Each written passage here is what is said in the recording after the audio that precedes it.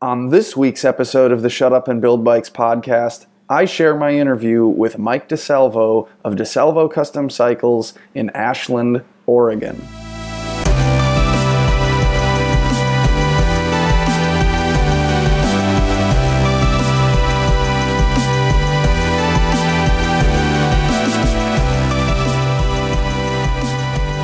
Each week on the Shut Up and Build Bikes podcast, I get on the phone and I have a conversation with somebody in the frame building world. It's usually a frame builder, and we talk for an hour. It's pretty casual about how they got started with frame building and what that process looked like. We talk about process and technique. And I really like to talk some about values and ideas and why we build things the way we do and how we, position our businesses and serve our customers and differentiate ourselves. And, some people wouldn't imagine spending time on this process or detail, and other people would be happy to.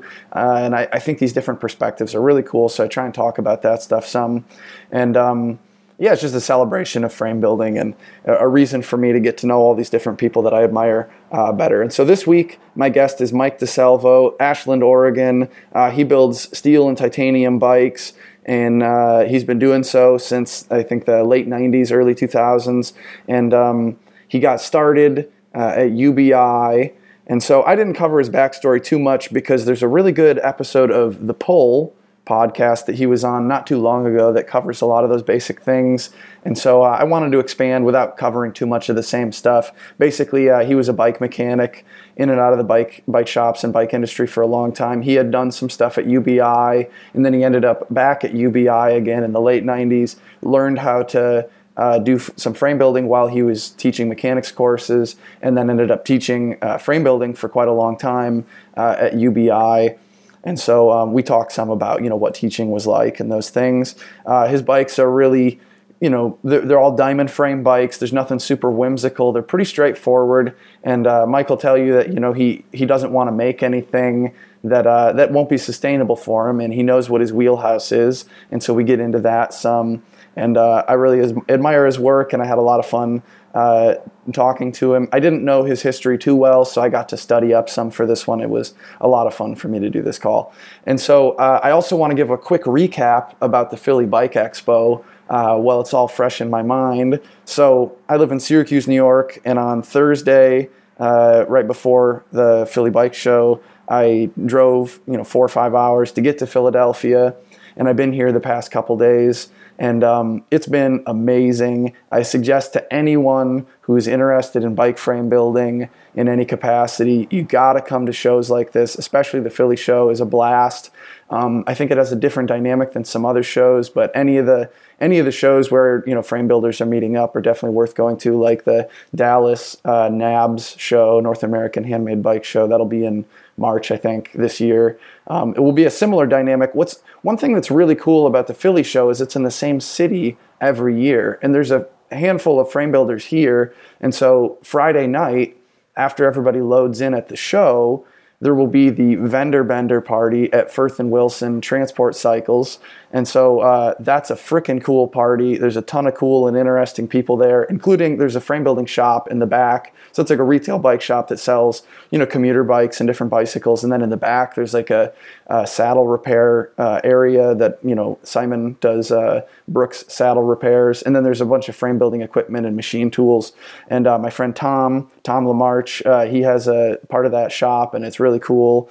And there's just a lot of cool stuff going on. Friday night party is a total blast. The show is Saturday and Sunday, and there's a ton of really cool frame builders, but there's just a ton of cool seminars and stuff going on. And I know I've been talking about the Philly Bike Expo for months, but I just want to emphasize that the reason that I think that this show is so valuable for people who are interested in frame building and stuff isn't just the business component of it, like, oh, I could get a booth and then I will have greater awareness about my stuff, which is really cool and is valuable in its own right.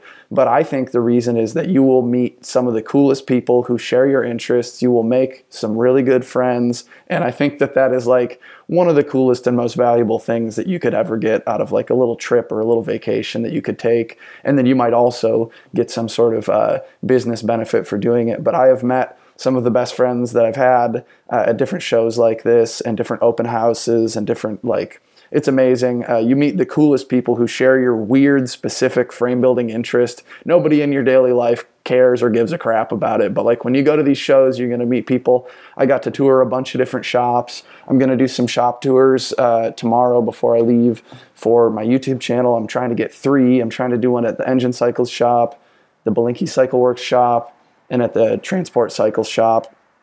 Hopefully I get all 3 of those recorded and I can release those soon to share some of that. But I can't emphasize enough, don't come like Friday night for the show and then leave Sunday night. You're shorting yourself. Like, network with people and make the most of the experience. Try and, it's exhausting because there's like something going on at all hours every day. But these shows are amazing because the people, as much as or more than the bikes and the booths and the show floor. I feel like my favorite part about the expo doesn't even happen at the show floor.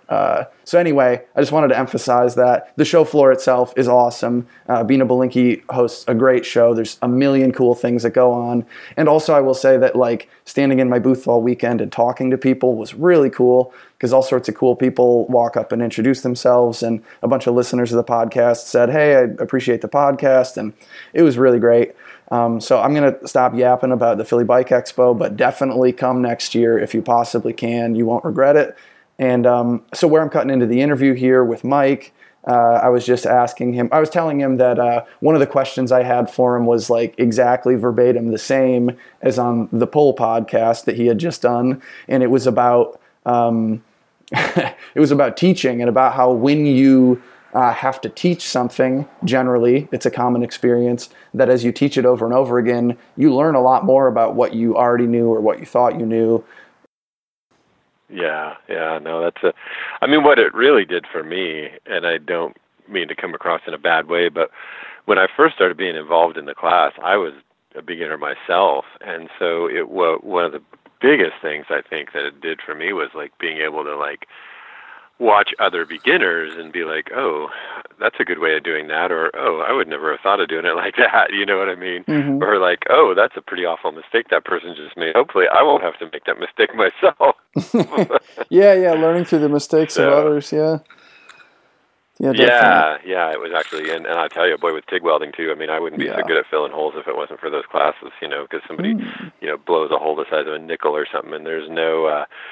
there's no turning back at this point. We got to make this thing look like a bike, Yeah. Welding is this sort of continuum or spectrum, I suppose. No, maybe it's a continuum doesn't have finite ends. It kind of goes on forever, and a spectrum has defined endpoints. I think is the difference. But anyway, welding is just, there are people who are just infinitely worse than you and infinitely better than you. No matter where you're at, there's always somebody better than you and somebody worse than you. And so, absolutely, yeah. I'm not anybody's expert. I'm no, Brad Bingham or Mike DeSalvo or who, but like, I'm not going to be winning awards at NABS, but if I sat down and welded bikes every day for a year or two, maybe I'd be in the runnings or something. I don't know, but like, sure. But anyway, I can do all right, and I'm proud of some of the welds I've done look okay, and I think they're strong enough. And occasionally people would give me a compliment on that or something, and I'm no expert, but anyway, it's cool to show people. I still have pictures of like the very first TIG welds that I did, if I dig them up, and they are bad, as you can imagine.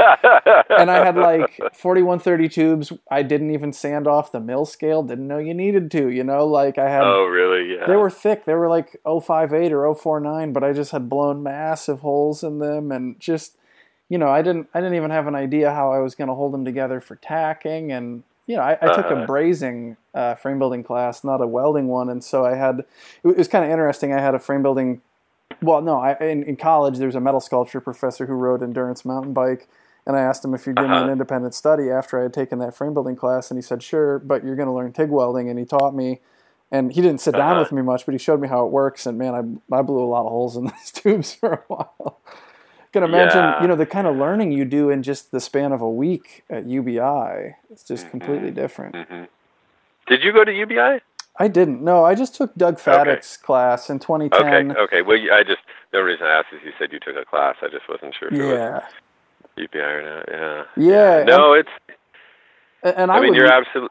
I would love to take some classes. It's busy when you have your own projects going and stuff. But I do think the Metal Guru classes are super interesting to me. That is sort of a different spin on it. And then the UBI classes, of course, are like just sort of a benchmark that so many successful frame builders got started there and learned there. So I think either one of those or both would be really cool if I could make it happen to get out to those classes. I think it would do me a lot of good, for the networking and learning more about the stuff. Seeing the ways that other people do it just helps you design better stuff. No, absolutely. I mean, that's been like a lifetime thing for me too. I mean, I went through that thing when I started. I think really where you learn a way to do it and you're like, oh, this is how you have to do it. And then the more that you start looking around, it's like, no, there's actually like hundreds of ways to do this. And, my way works for me, but that way works for somebody else. And hey, maybe I can actually even pick up something from them. You know what I mean? Yeah. So yeah, it's definitely, I mean, absolutely. And I don't know if you follow me on Instagram. I'm not very good on Instagram, but it's for some reason, I started this when I was 26. I turned 47 this year, and I don't think at that point, I'm doubtful that somebody would have asked me. I was like, oh yeah, I'll still be doing this in 20 years. And, so it's a lot of reflection for me. It's like, of course I would have thought I'd been a perfect welder in 20 years, or, of course I would have thought there would be nothing left to learn in 20 years, But I've also, I think I don't know that it's a downfall, but one of my operating as a one-man band the entire time, I always tell people, I mean, my time at the welder every week is probably maximum of 3 or 4 hours, so I don't get near the time on the welder that anybody who works in a production setting, does. And I'm not saying that I would be as good as some of those production welders if I did, but, I just don't get the practice that a lot of those guys and gals do. So, it really is just a different, it's just a different way of doing things. And I think, because of that, I actually think that's one of the biggest shortcomings when guys get into it and do really low numbers, because it takes you so much elapsed time to get the repetition in. You know what I mean? It's like you don't get the, maybe you build a bike this month and another one next month, and it's like, you just don't. It's hard to get that repetition and that muscle memory and that kind of thing that's really going to help you. I mean, the way I really describe it, I think I probably said this in the poll, but it was like, you build 10 bikes and you're learning, and you build 20 bikes and maybe you're still learning, and you build 100 bikes and you feel like you got it mastered, and then you build 500 bikes and realize you're never going to have it mastered. You know what I mean? And that's definitely been my journey for sure. Something along those lines. It's like, I still have, even at this point, it's like, wow, what happened there? Or, hey, I can improve that. Or how do I make that look a little better? So, it's definitely something about welding that's interesting to me is over the years I've just become more and more and more. I believe this to be true, which is that I believe if you care about the welds being good and you put in the time, that they will get good. And in the beginning, it didn't seem as obvious to me that those were the thing. Like if you care and you try and you just put in all that hood time, you're going to get really good at it. But like over the years, I just keep seeing all these people who are like beginners and their welds are like whatever, and they have no experience. And then pretty quick, they're laying very gorgeous beads. And I've seen that, maybe to a lesser extent with myself, the progress that can be made. And it's just like in the beginning, when you're trying to TIG weld, you have the foot pedal and you have your right hand, you have your left hand, you have trying to manage the filler rod so it doesn't get stuck or fall out of the puddle, and your torch angle, and you're trying to get your line of sight with the hood, and so your body's comfortable and you can perch. Everything is so weird. It's everything at once, and you need to rely on muscle memory to be any good at it, and you can't have muscle memory in the beginning, so it's like it's hard to imagine in the beginning ever getting to be good at it, but then and so you see other people who are good, and it's just hard to imagine getting there, but it's just I think it's just only really a matter of time. Like, I don't know if I really believe that much in like talented and untalented. Like maybe there's some capacity that people have to be better learners, but I think it mostly comes down to whether or not you aspire to be good and you put in the time to get there. No, absolutely. And I do So, I mean, not that my opinion is totally 100%. I totally can agree with that to a point. And the reason I say to a point is it does remind me a little bit like, when I was 20 something and racing my bike a lot and it was always like, well, shoot, if I didn't have to work like so and so, I'm sure I would be as fast as they are. And it's like, well, maybe yes, but maybe no. I would be better than I am now, but I do think there are those situations where people do elevate things. I mean, Brad is a perfect example, and Brad Bingham, and I mean, in the amount of welding, I think we've had discussions many times over the years, but when I think he was at Moots, it was something like he was welding 2 bikes a day, for years and years on end. Mm-hmm. And on one hand, I mean, I think that's just amazing beyond the belief, the amount of practice. And like you say, he also has to want to do a good job because he could, if he didn't care, he could just slop his way through it. But the other part of that is like, holy cow, I think I'd go out of my mind if I did that. You know what I mean? It's like, wow, so every day. And that was, Tyler was much the same way. I mean, I went... Tyler at Firefly? At Firefly now. Yeah. He was at IF about, it's been 10 years ago now, I guess, where I was on the East Coast and stopped in to see him and hang out, and it was a lot of fun. Was when IF was there in Somerville, and he was welding, and it was fun to hang out and talk and, check out the shop. And there was, such a different setting than I operate in, because there was probably 15 or 20, maybe 30, I don't know, these tack bikes. And, you'd grab one down, weld it, move on to the next one. And, and I kind of jokingly said, yeah, what happens when the rack runs dry, And he's like, well, it hasn't happened yet. And so once again, it's like, holy cow, I mean, the practice and the repetition and all that you're going to get from that is beyond amazing. But there's also part of my personality that's like, oh man,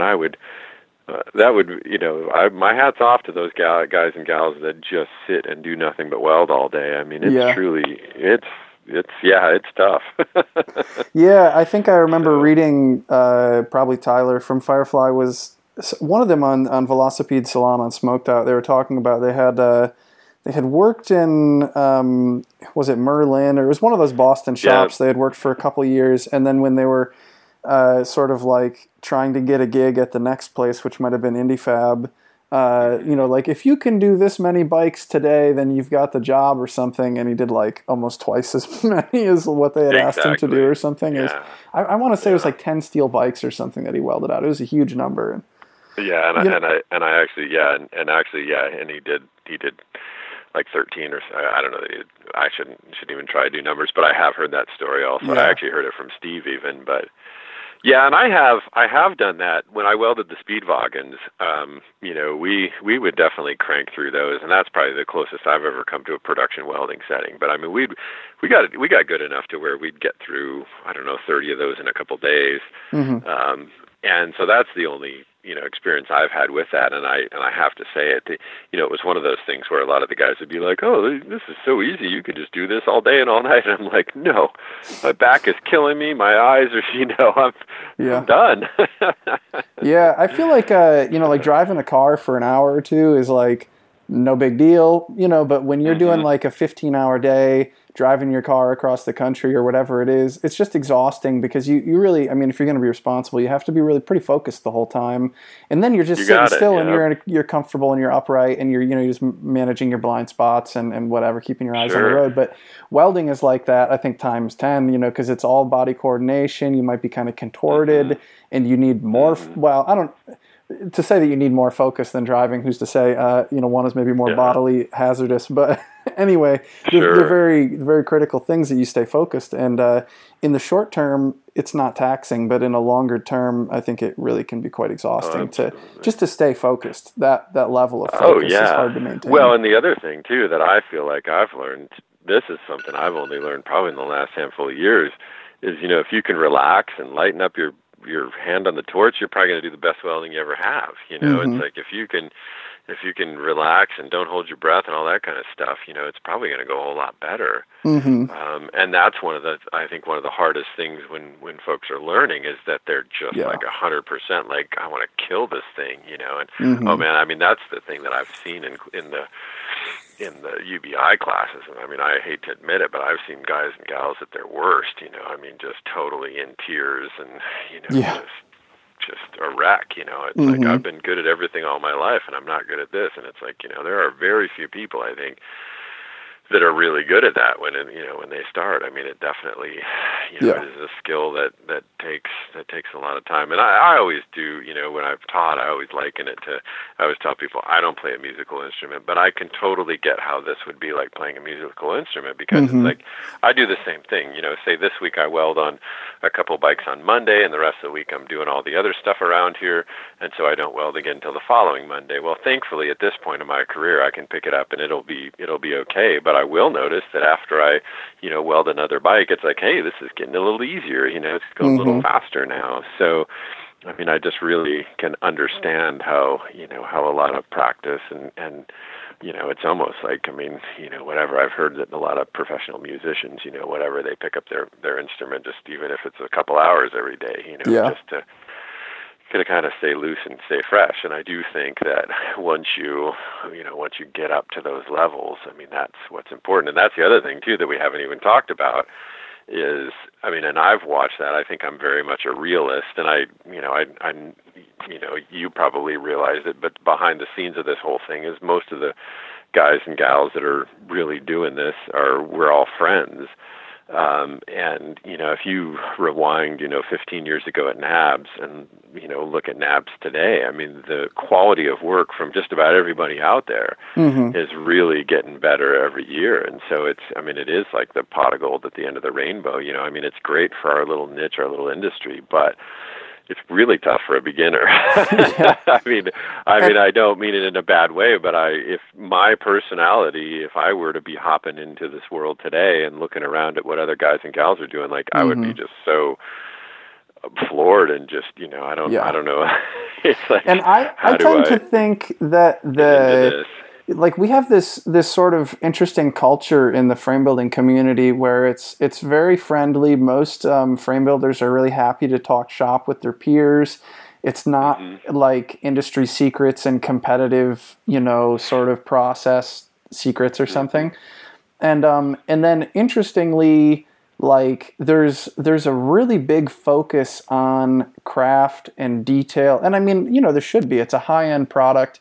Generally, you know, handmade bikes, we're usually not trying to sell stuff at the $2,000 price point for a complete bike or something, right? Like frame sets start at $2,000 and up, right? So like, you know, it should be really very good and very refined, but to some degree, like it's interesting because, you know, having like perfect even bead spacing and like a beautiful aesthetic doesn't necessarily make the bike stronger or better functionally. And then your customer doesn't necessarily know the difference or care that much. You know, I think something I used to notice about like the Stinner offerings, Aaron Stinner's bikes, was like the paint was just freaking cool looking. It just looked really good. And you think about like the photos that frame builders will take of their TIG welds, and then you think of the photos that some frame builders take of the finished product with like the gorgeous paint, or maybe like photos of bikes out, you know, where you might ride them. And to me, it strikes me that the one, you know, the finished bike would resonate a lot better with your sort of prospective customer than the TIG welds. So I think like, I think it's really cool that we have this sort of culture of like peer camaraderie and stuff. And I think it's really cool that the bar is like always getting higher, and that's like, it makes it fun if you're a welder. But I also feel like maybe to not discourage newer people is that like having that most perfect weld aesthetic is not necessarily the most important goal either, right? Because like that doesn't necessarily matter to your bread and butter customers. It needs to be safe, it needs to be good, and you need to be able to like produce. I mean, you know, tell me what you think about this, but I think like it needs to be good. You need to be able to produce it in a reasonable time frame. But there's a difference between like that sort of, you know, career-long, endless pursuit of perfection and like, you know, after you weld 50 or 100 bikes, like it's probably pretty good at that point. Yeah, well, and I mean, I can agree with you, you know, on all sides with that. And I mean, you know, a lot of that boils down to, you know, why do people buy a bike from one builder versus the other? Is it the builder? Is it the aesthetic? I mean, there are so many things that go into people's choices, and trying to figure them out sometimes is really tricky. Yeah. So, yeah, and you could argue sometimes, whatever, you see the expensive bike where the welder maybe got hit on the shoulder or something, so you can see a little bump in it, or, who knows what. But yeah, at the end of the day, I mean, as long as they're safe and rideable, and, they should be just fine. I guess the other thing that I think really comes through with all that too, I think, is personality, and probably the builder's personality. Yeah, because for sure. you look at that, you do look around and you see some of the guys that are just a little, guys and gals, men and women. Some are a little more basic than others, and I totally get that too, because I do think that my personal style is, like, I get people say this a lot, but I think it's a little more straightforward. I mean, I don't tend to get into a lot of kind of crazy details that I feel, maybe, I mean, while they add to the aesthetic, which is great, I do think there's a real rabbit hole there of how much do they contribute to the ride of the bike, right?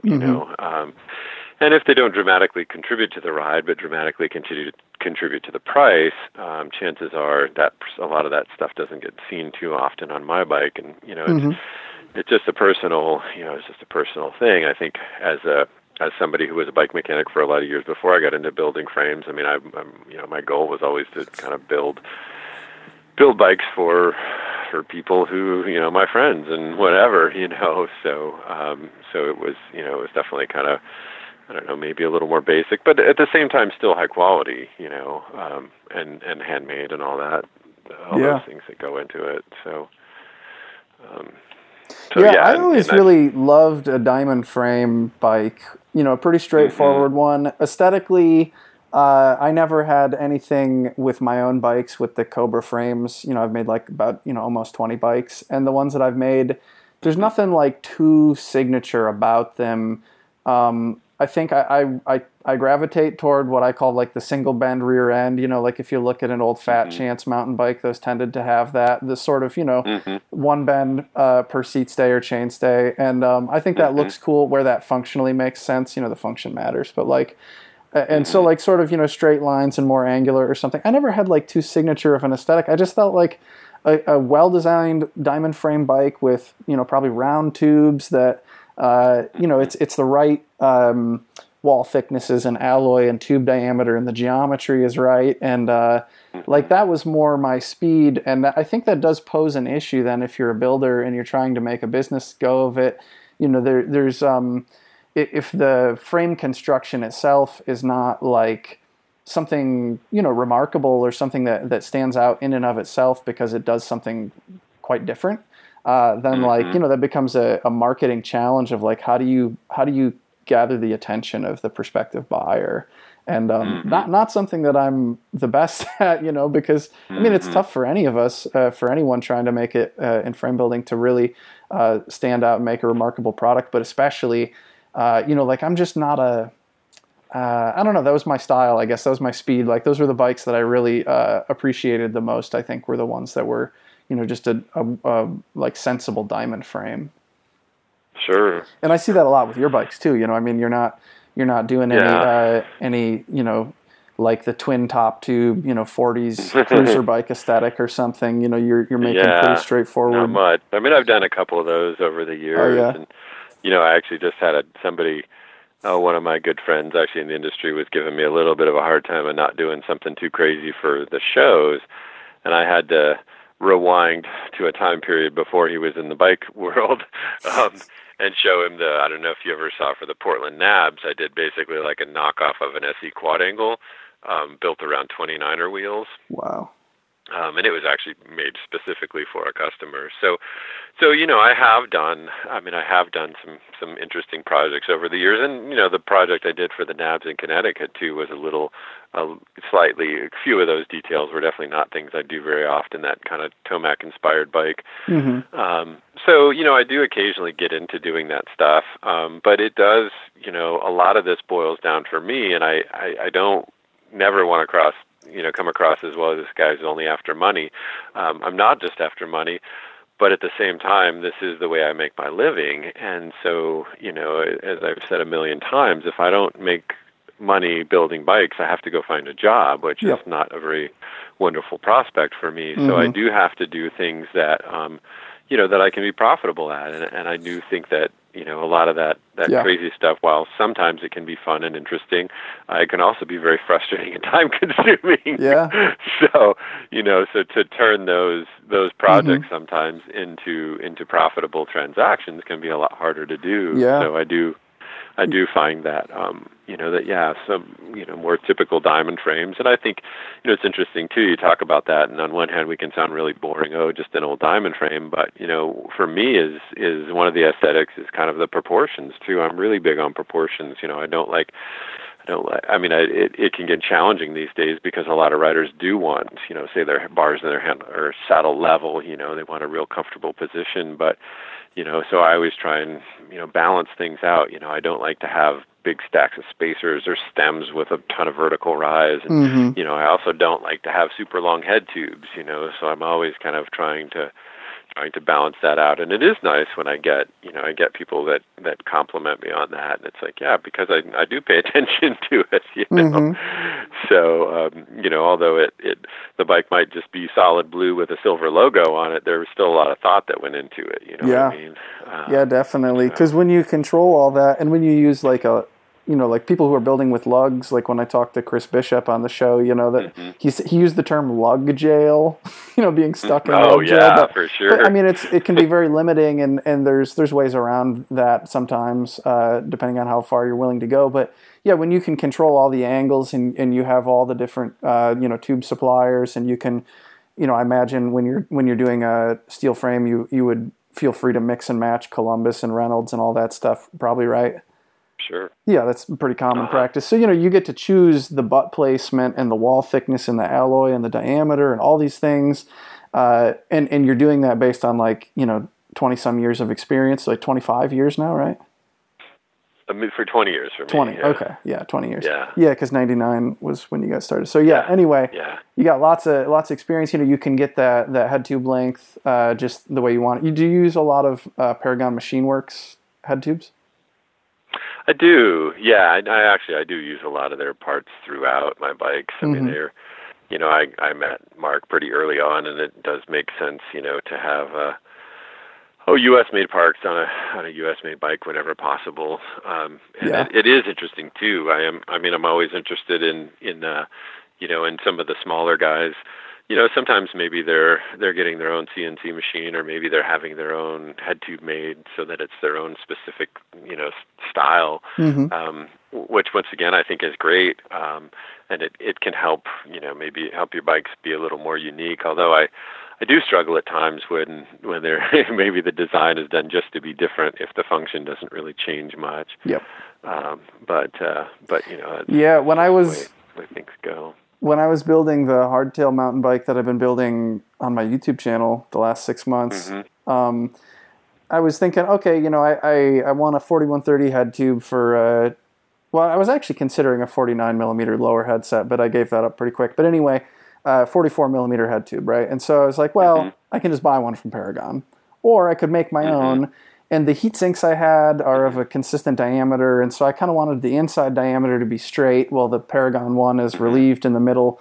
And so it wouldn't work perfectly with my heat sinks, but it's not really that big of a deal. But so I was going to turn my own. I have a manual lathe, but by the time you get, an actual long and rigid boring bar, and you order that very particular 4130 tubing that's heavy enough of a wall that you have material on the inside and the outside, and you machine the inside and the outside, and it's a really big job to do, not to mention getting a great surface finish on steel with a manual lathe is not super easy. So anyway, I considered for like a couple minutes. I was like, I could make my own, and I was just like, no, there's no way I'm doing that. So I bought a Paragon one, and I think it is, I let my vanity get the best of me that I went to these troubles to change only the aesthetics of it.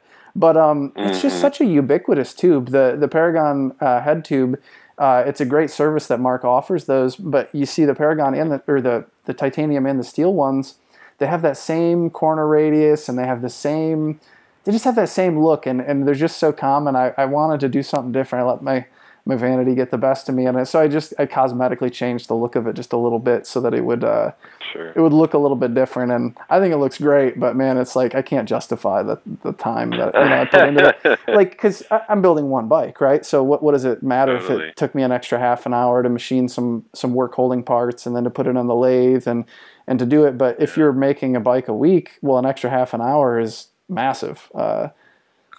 Really adds up. Well, and I actually feel like that's, especially as I reflect back on what I've been able to do and not been able to do, but I think, even if you take somebody, say my size, who when I was doing a lot of steel bikes, my numbers were around 100, these days they're in the 40 to 60 range or somewhere in there. I can have a great idea, whatever it is, maybe it's a new dropout or maybe it's this or it's that. And it's really hard to put it through to fruition because I just don't have, am I going to build whatever, I need to get a decent price on having some dropouts made, so I need to build a couple hundred of them. Well, is it worth going out and investing the time and working with somebody to build me these dropouts, which, in a year or two, the standard could change. Mm-hmm. And it is really a challenge. And I feel like I've, over my years of doing this, I've had a handful of ideas at different times and, really quickly come up to, against a brick wall. And admittedly, a lot of it has to do with numbers and dollars. I just don't have a high enough, not selling enough bikes to where the numbers make any sense at all. So it can, in that regard, I suppose there's things that are maybe a little bit limiting. But at the end of the day, you have to decide, well, how much does that add to why somebody would or would not purchase a bike from you? Because, there's still a big difference between, a nice Paragon piece and, maybe something that's not quite so nice.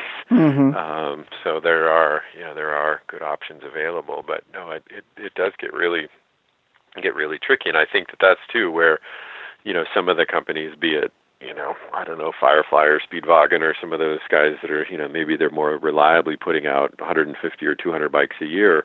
So a lot of those projects make a whole lot more sense. They can come up with an idea and put it to have the parts made and then use them in a timely manner so they don't lose money on them. Yeah, because when you invest, $5,000 or $10,000, or I don't know what it would cost to get a run of dropouts from different machine shops or from Paragon or someone, but if you got custom dropouts and you sink a good chunk of change into that, and it doesn't save you any money per pair over buying other Paragon ones, you're not going to really get a better price by getting custom ones. They'll cost you more probably, or maybe it'll be the same, but probably more. And so if you sink all this money in there and you only end up breaking even after like a year or two or 5 years, or depending on how long it takes you, you might be able to do that if you just have cash around, but any investment that you make, should make you some sort of return. If you're thinking like a business person, it should. And absolutely, yeah, absolutely, yeah. What is it? Somebody in the machining world was giving their quick shorthand for investing and thinking about ROI, return on investment. And so, like, if you're going to buy a piece of equipment, he compares it to government-backed bonds that for like essentially no risk, you can get like 3% return on a government-backed bond.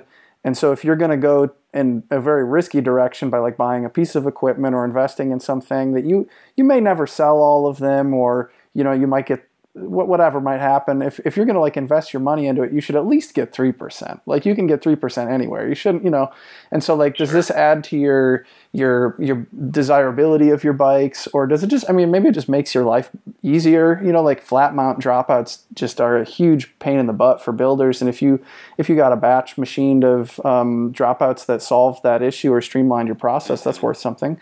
Sure. And whatever it is that you're getting out of it, it just, it's one metric for thinking about return on investment. I know Yoshi, who does Koalas bikes, used to be in East Coast and then moved back to Japan.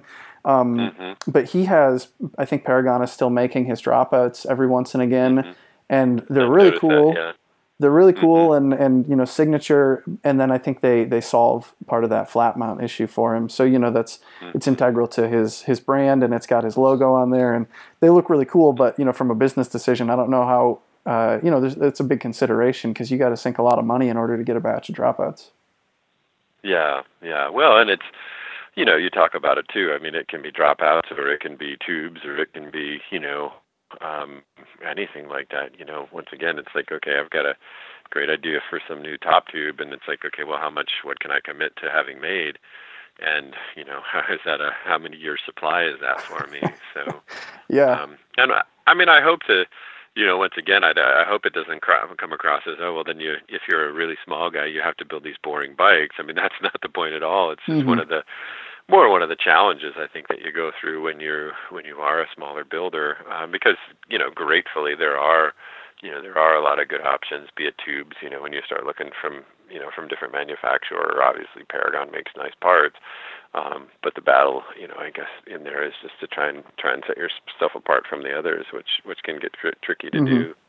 Yeah. And to me, it strikes me more and more all the time that, well, when I talked to Carl Strong on this show, he was saying, he didn't want to sound like a curmudgeon, but he felt like one of the ways that things are different now than they used to be is that it's turned from more of like he said more of a technocratic sort of merit-based thing where you were actually making a better product than the big companies and the bike shops. And nowadays, the big companies have really kind of upped their quality of what they're producing. And now what you're getting from handmade bikes, as much as anything, a lot of times, is the fashion element, and that it's, the way that it looks.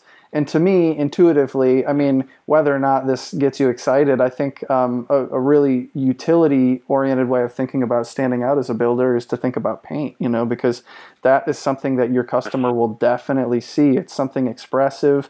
Your customer is not going to be a weld inspector. They're not going to know the difference probably between a good and a tremendous weld, or they maybe don't even, who knows if they know all these things. I don't want to be cynical about it. You shouldn't make a bad product. You should be an expert as a builder, and you should make the best thing you can.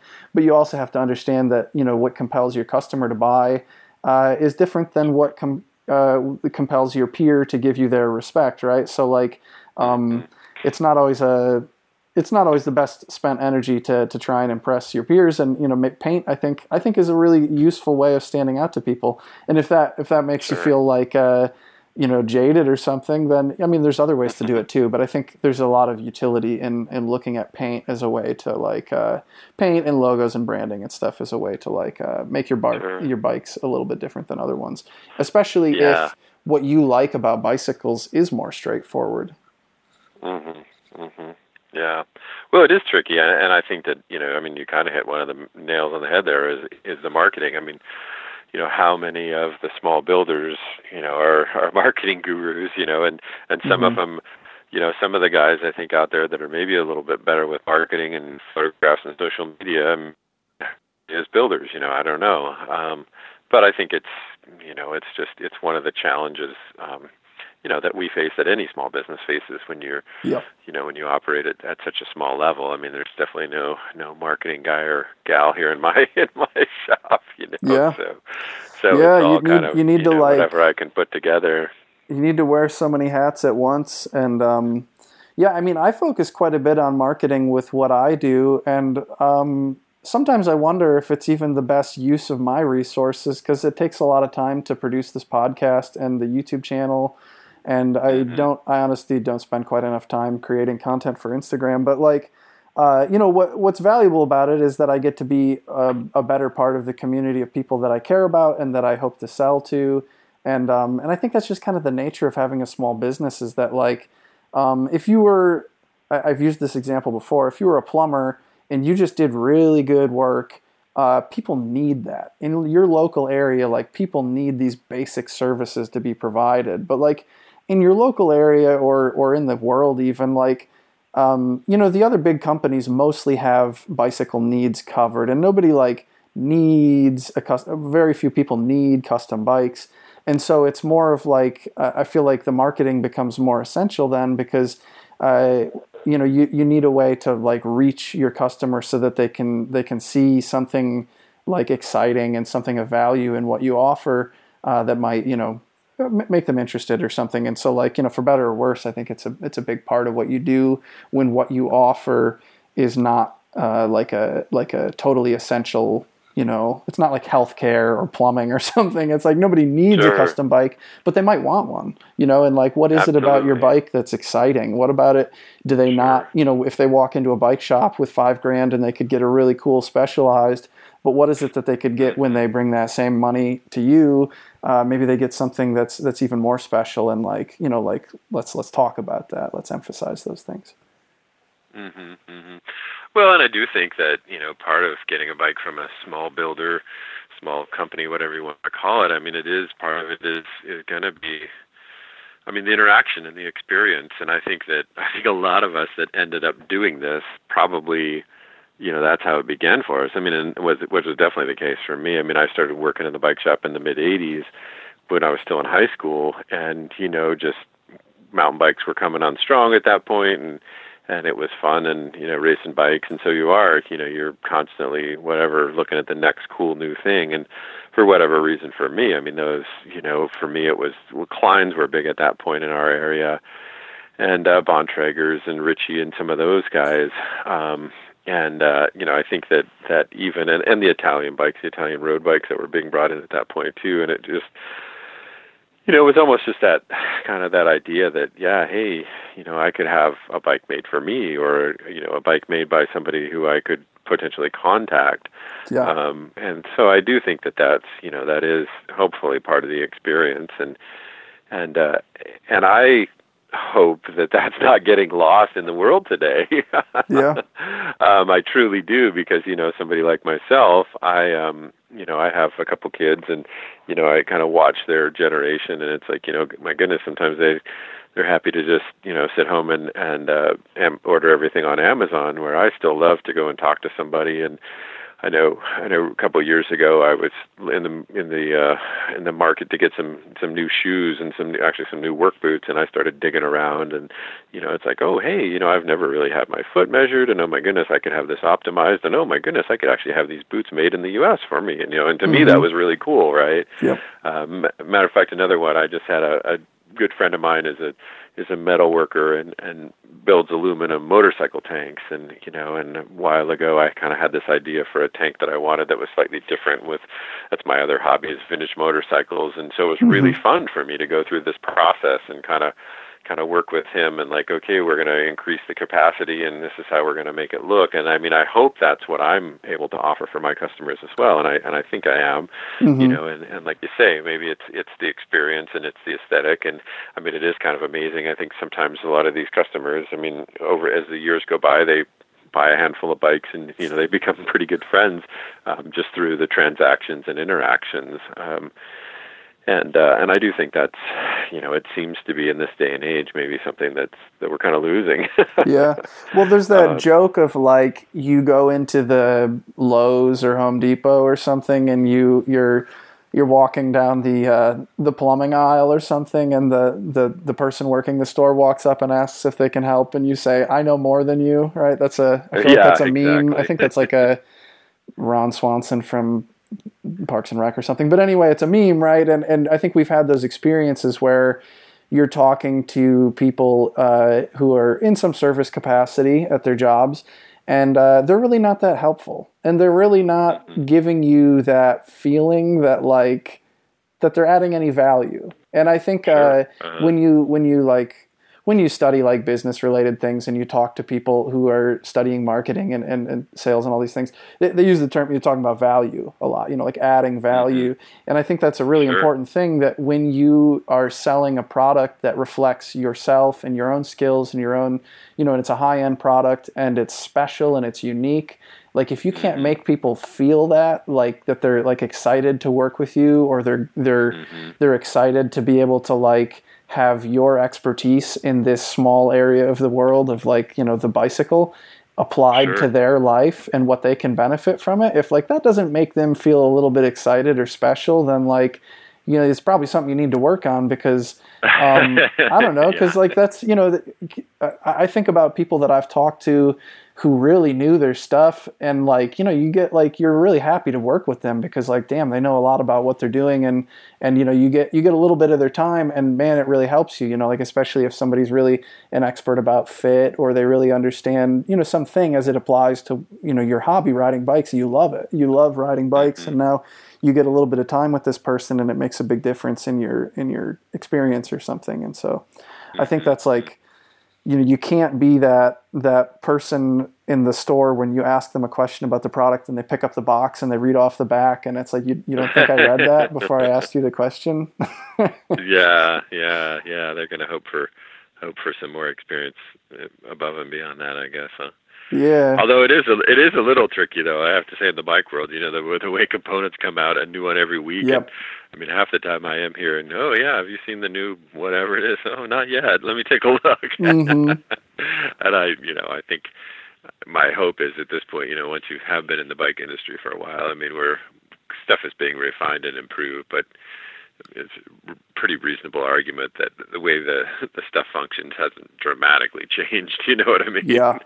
I mean, it's constantly being refined and improved, but thankfully, for the most part, it still works very similar. So. Yeah. Earlier when you were talking about going to the Connecticut NABS show, it made me think of a question, which is there's this sort of, I feel like there's two schools of thought that I've heard of, and I'm sure there's many others. When it comes to like showing at a trade show like NABS, and I know you've done that a handful of times, probably quite a few times, right? What do you feel like? Pros and cons or preferred method for you. Do you feel like it's better to bring your bread and butter of like what you really sell a lot of, and show that as a way to more like accurately represent your work to attract the customers that you actually want? Or is it better to bring something that's a little bit more spectacle, make something a little weird for the show? Because you were sort of mentioning that you'd made something a little more unusual. Like, do you feel like that bites you in the ass, that then you get all this interest from people who aren't really your customer anyway? Or like, how does that work out when you bring something that either is right up your alley and right in your wheelhouse versus something that's a little off the wall? Versus not. Yeah, I mean, I think what, for me, I've mixed it up a little bit. I have done some of those projects, and then other years I've gone to NABS and been like, I'm going to take the stuff that I build, and I hope that I'm going to interest people in, like you say, the bread and butter stuff. I mean, you might be familiar. I do bikes that I call my builder specials, and those are, I mean, my goal with those bikes is like really to get people that didn't think they can afford a custom bike or a handmade bike or bespoke bike, whatever you want to call it. Here's something for you, and it's a complete bike, and its price is a complete bike, and and so it's there's no surprises. I guess ultimately what I've, yes, there is absolutely a catch-22. You do some super showy thing, and there's a couple parts to that, right? Number one, how long does it take you to make it? I mean, if you just spent the last 3 months making this thing and it's not sold, it's going to be things get pretty tricky from the business end of thing. So there's a little bit of danger there, and then the other question is, even if everybody loves it, I mean, are they going to buy it? Well, there's some would say, well, they're not going to buy that, but maybe that draws them in to buy something else. So, all that's to say is that I do feel like I've gone back and forth over the years, and what it boils down to for me personally, and I think what I have learned over the years, is it's important to me that I'm really into it. If I'm going to do something that's a little bit off of what I do day in and day out, I want to make sure that I'm into it enough so I can execute it well.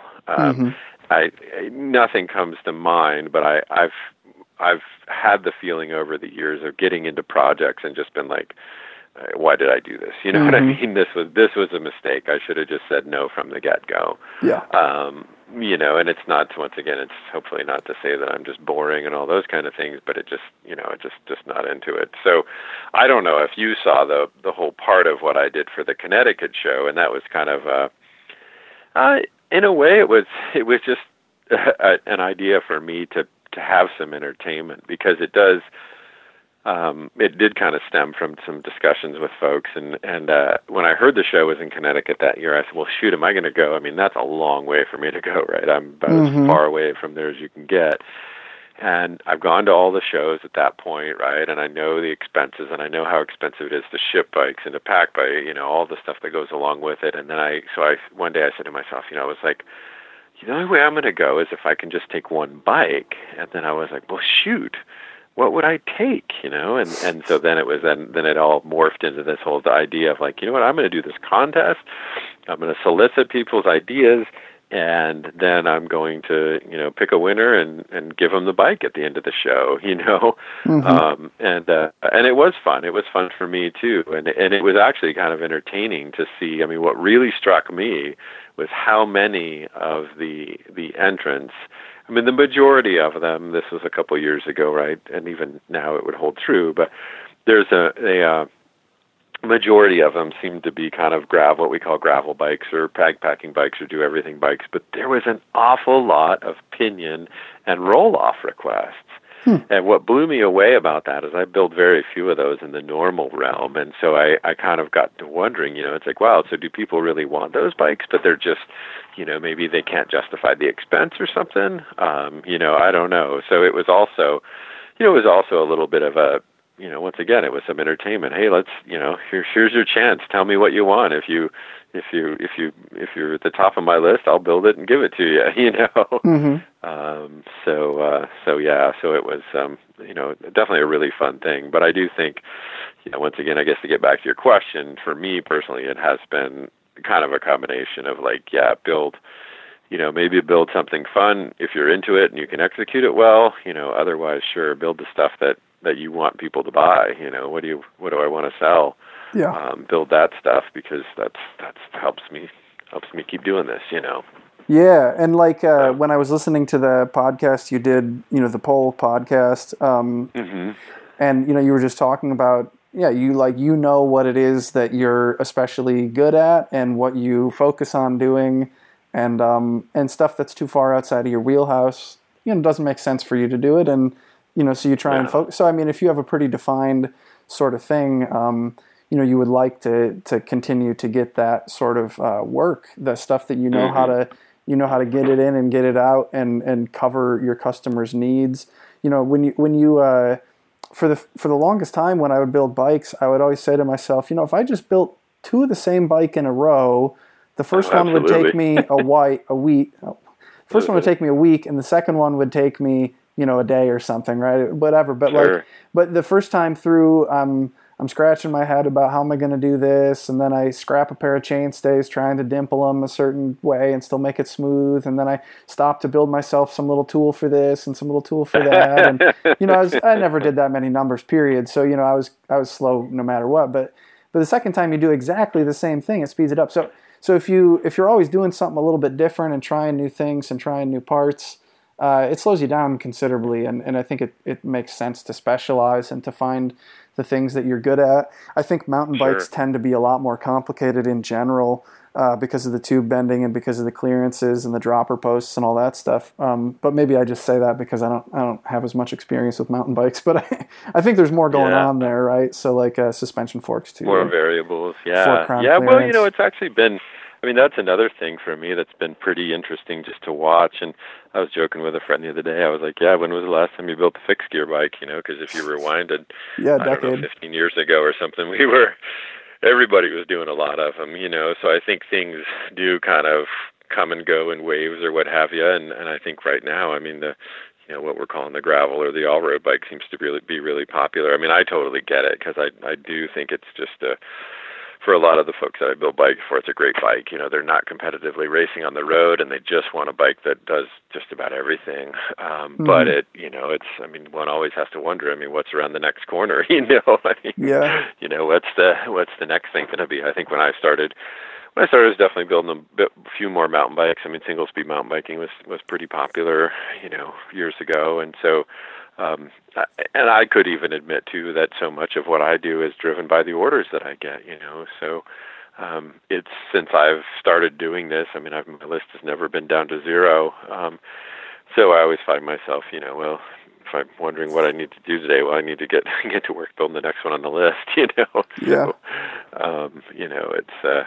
It's maybe been driven a little bit like that. I mean, I'm actually looking to hopefully for this next year, I actually want to expand my builder's choice or my builder's special offerings. I just think it's a really, it's essentially a complete bike for $400 to $4,500, kind of depending on what the configuration is. Kind of an Ultegra level bike, steel frame, and do some different stuff with.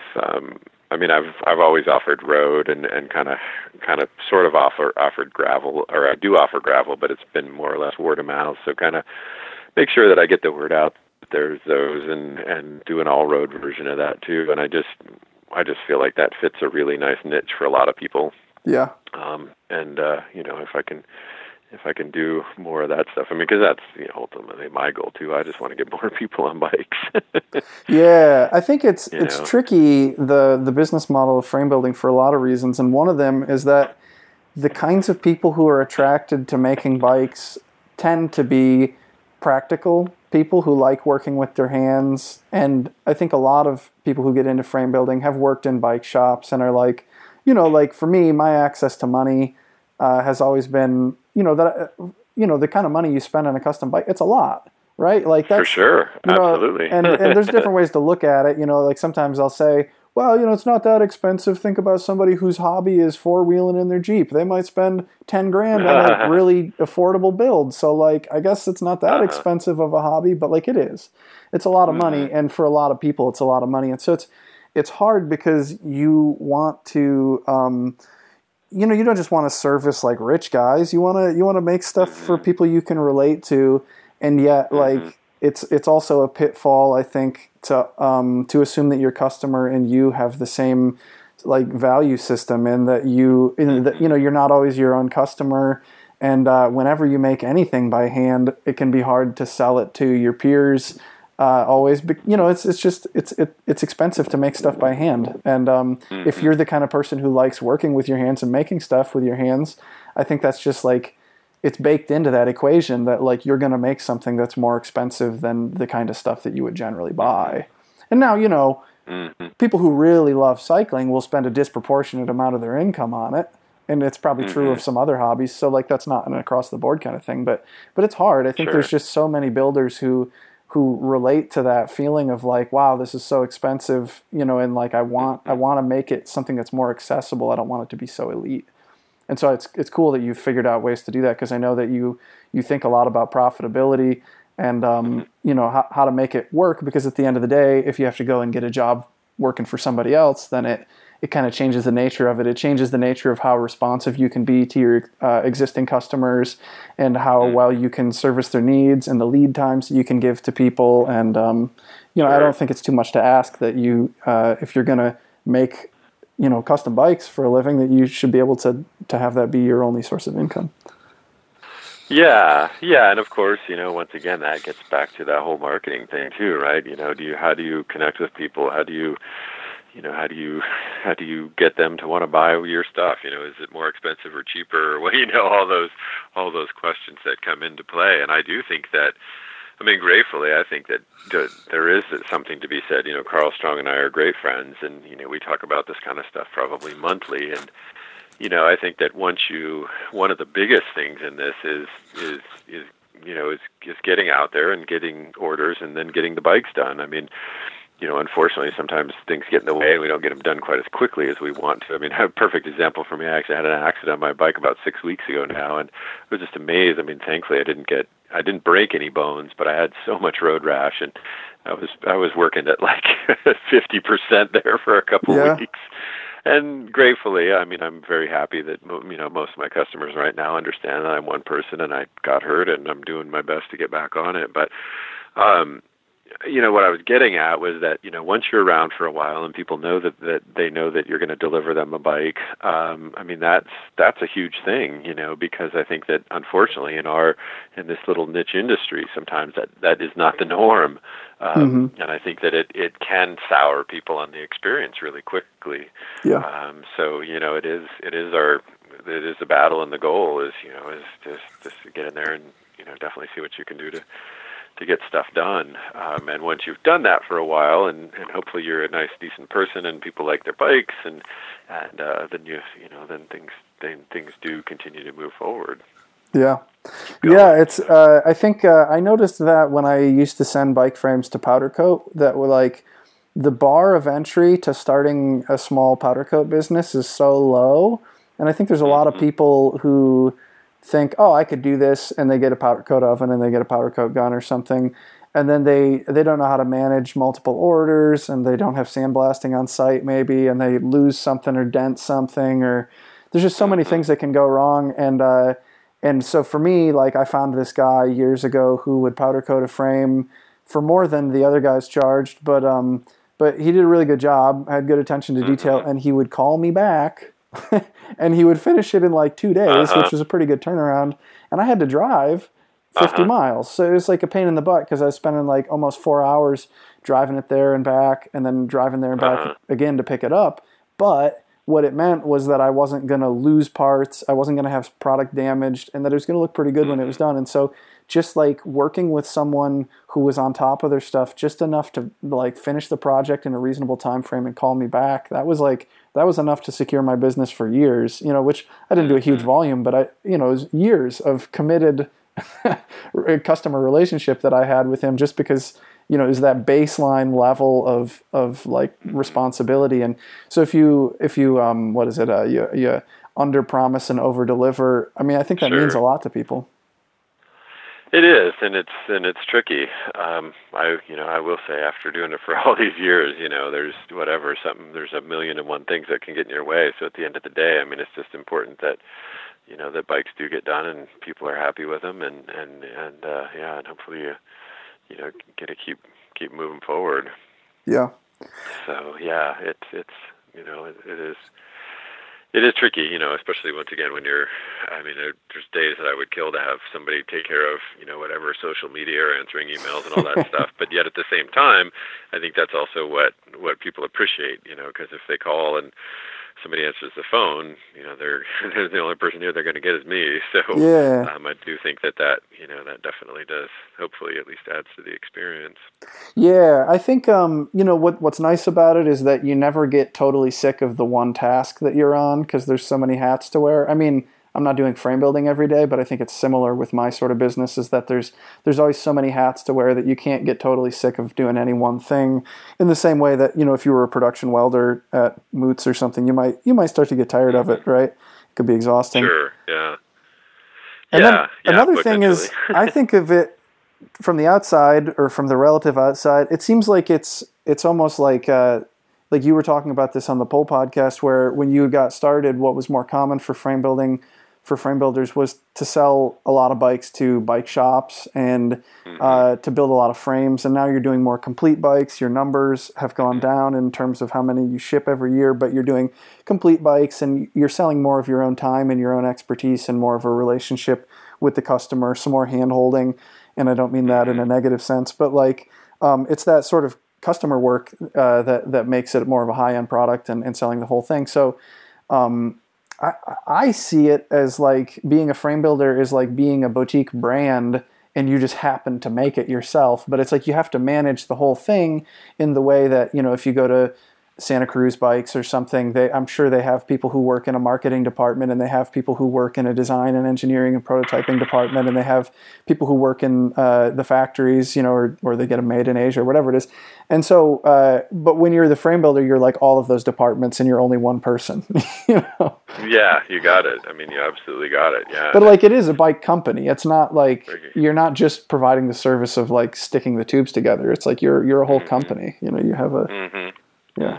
No, it is. It is tricky, and I don't, at times over the years I've thought about hiring somebody or, something along those lines, and I don't know. I guess I've pretty much got to where I am with just myself. I mean, I actually have somebody, thankfully, who I can trust to build the bikes, and then I don't do my own paint work. But outside of that, I'm the only one here. Yeah, and by build the bikes, you mean assemble the parts. Yeah. Assemble them, exactly. Yeah. It's and so, and that's even an interesting one too. I mean, because if you looked around out there at some of these small bike companies is what we'd probably call them. I mean, there are some kind of hired gun welder guys that do the welding for somebody else's bikes and things like that. And I mean, who knows what is it? It's always a tricky one, because if you're a welder, you probably say the welding is the most important part of the bike, and if you're not a welder, you probably say, yeah, the welding is just something some guy comes in and does in a few hours. Yeah. But at the same time, I think it's it does. I mean, a lot of it gets right back to what we were talking about, and then that basically is, how do you make this product that makes your customers happy, that people are excited about, that they want to buy, and that they want to enjoy ultimately, right? I mean, we hope that they buy these bikes and then they get ridden for years and years to come. Yeah. Yeah, and it gets them stoked on like the idea of this nice thing that they bought from a person, and the relationship that they got, and they're really proud of it. They tell people about it, and they want to do it again, when the time comes for the next bike or something. That's hopefully the experience that you give somebody, is that they're just really thrilled about it, and hopefully not jaded or regretful or bad mouthing. You want to make cheerleaders for your little company, that like people are just so happy about the way that it went that they got to tell everybody about how cool it was. Yeah, no, I mean, that is the goal, and I think that's what we're all striving for. I mean, we behind the scenes talk with builders sometimes. We've all had situations that were less than desirable, but I think you're going to get that in life and in just about any business. But I think overall, if you're doing a good job, then all those bikes that you make also kind of do serve as they serve as almost as advertisements, and if somebody runs into somebody who's riding one, you're going to really hope that they have great things to say about it. So yeah, I think Carl Strong was saying, I don't remember the number, something like 30 or 40% of his customers are either returning customers or referrals or something like that. That it comprises a really big portion of the total sales is those people who've had a good experience or have heard from someone they know about a good experience.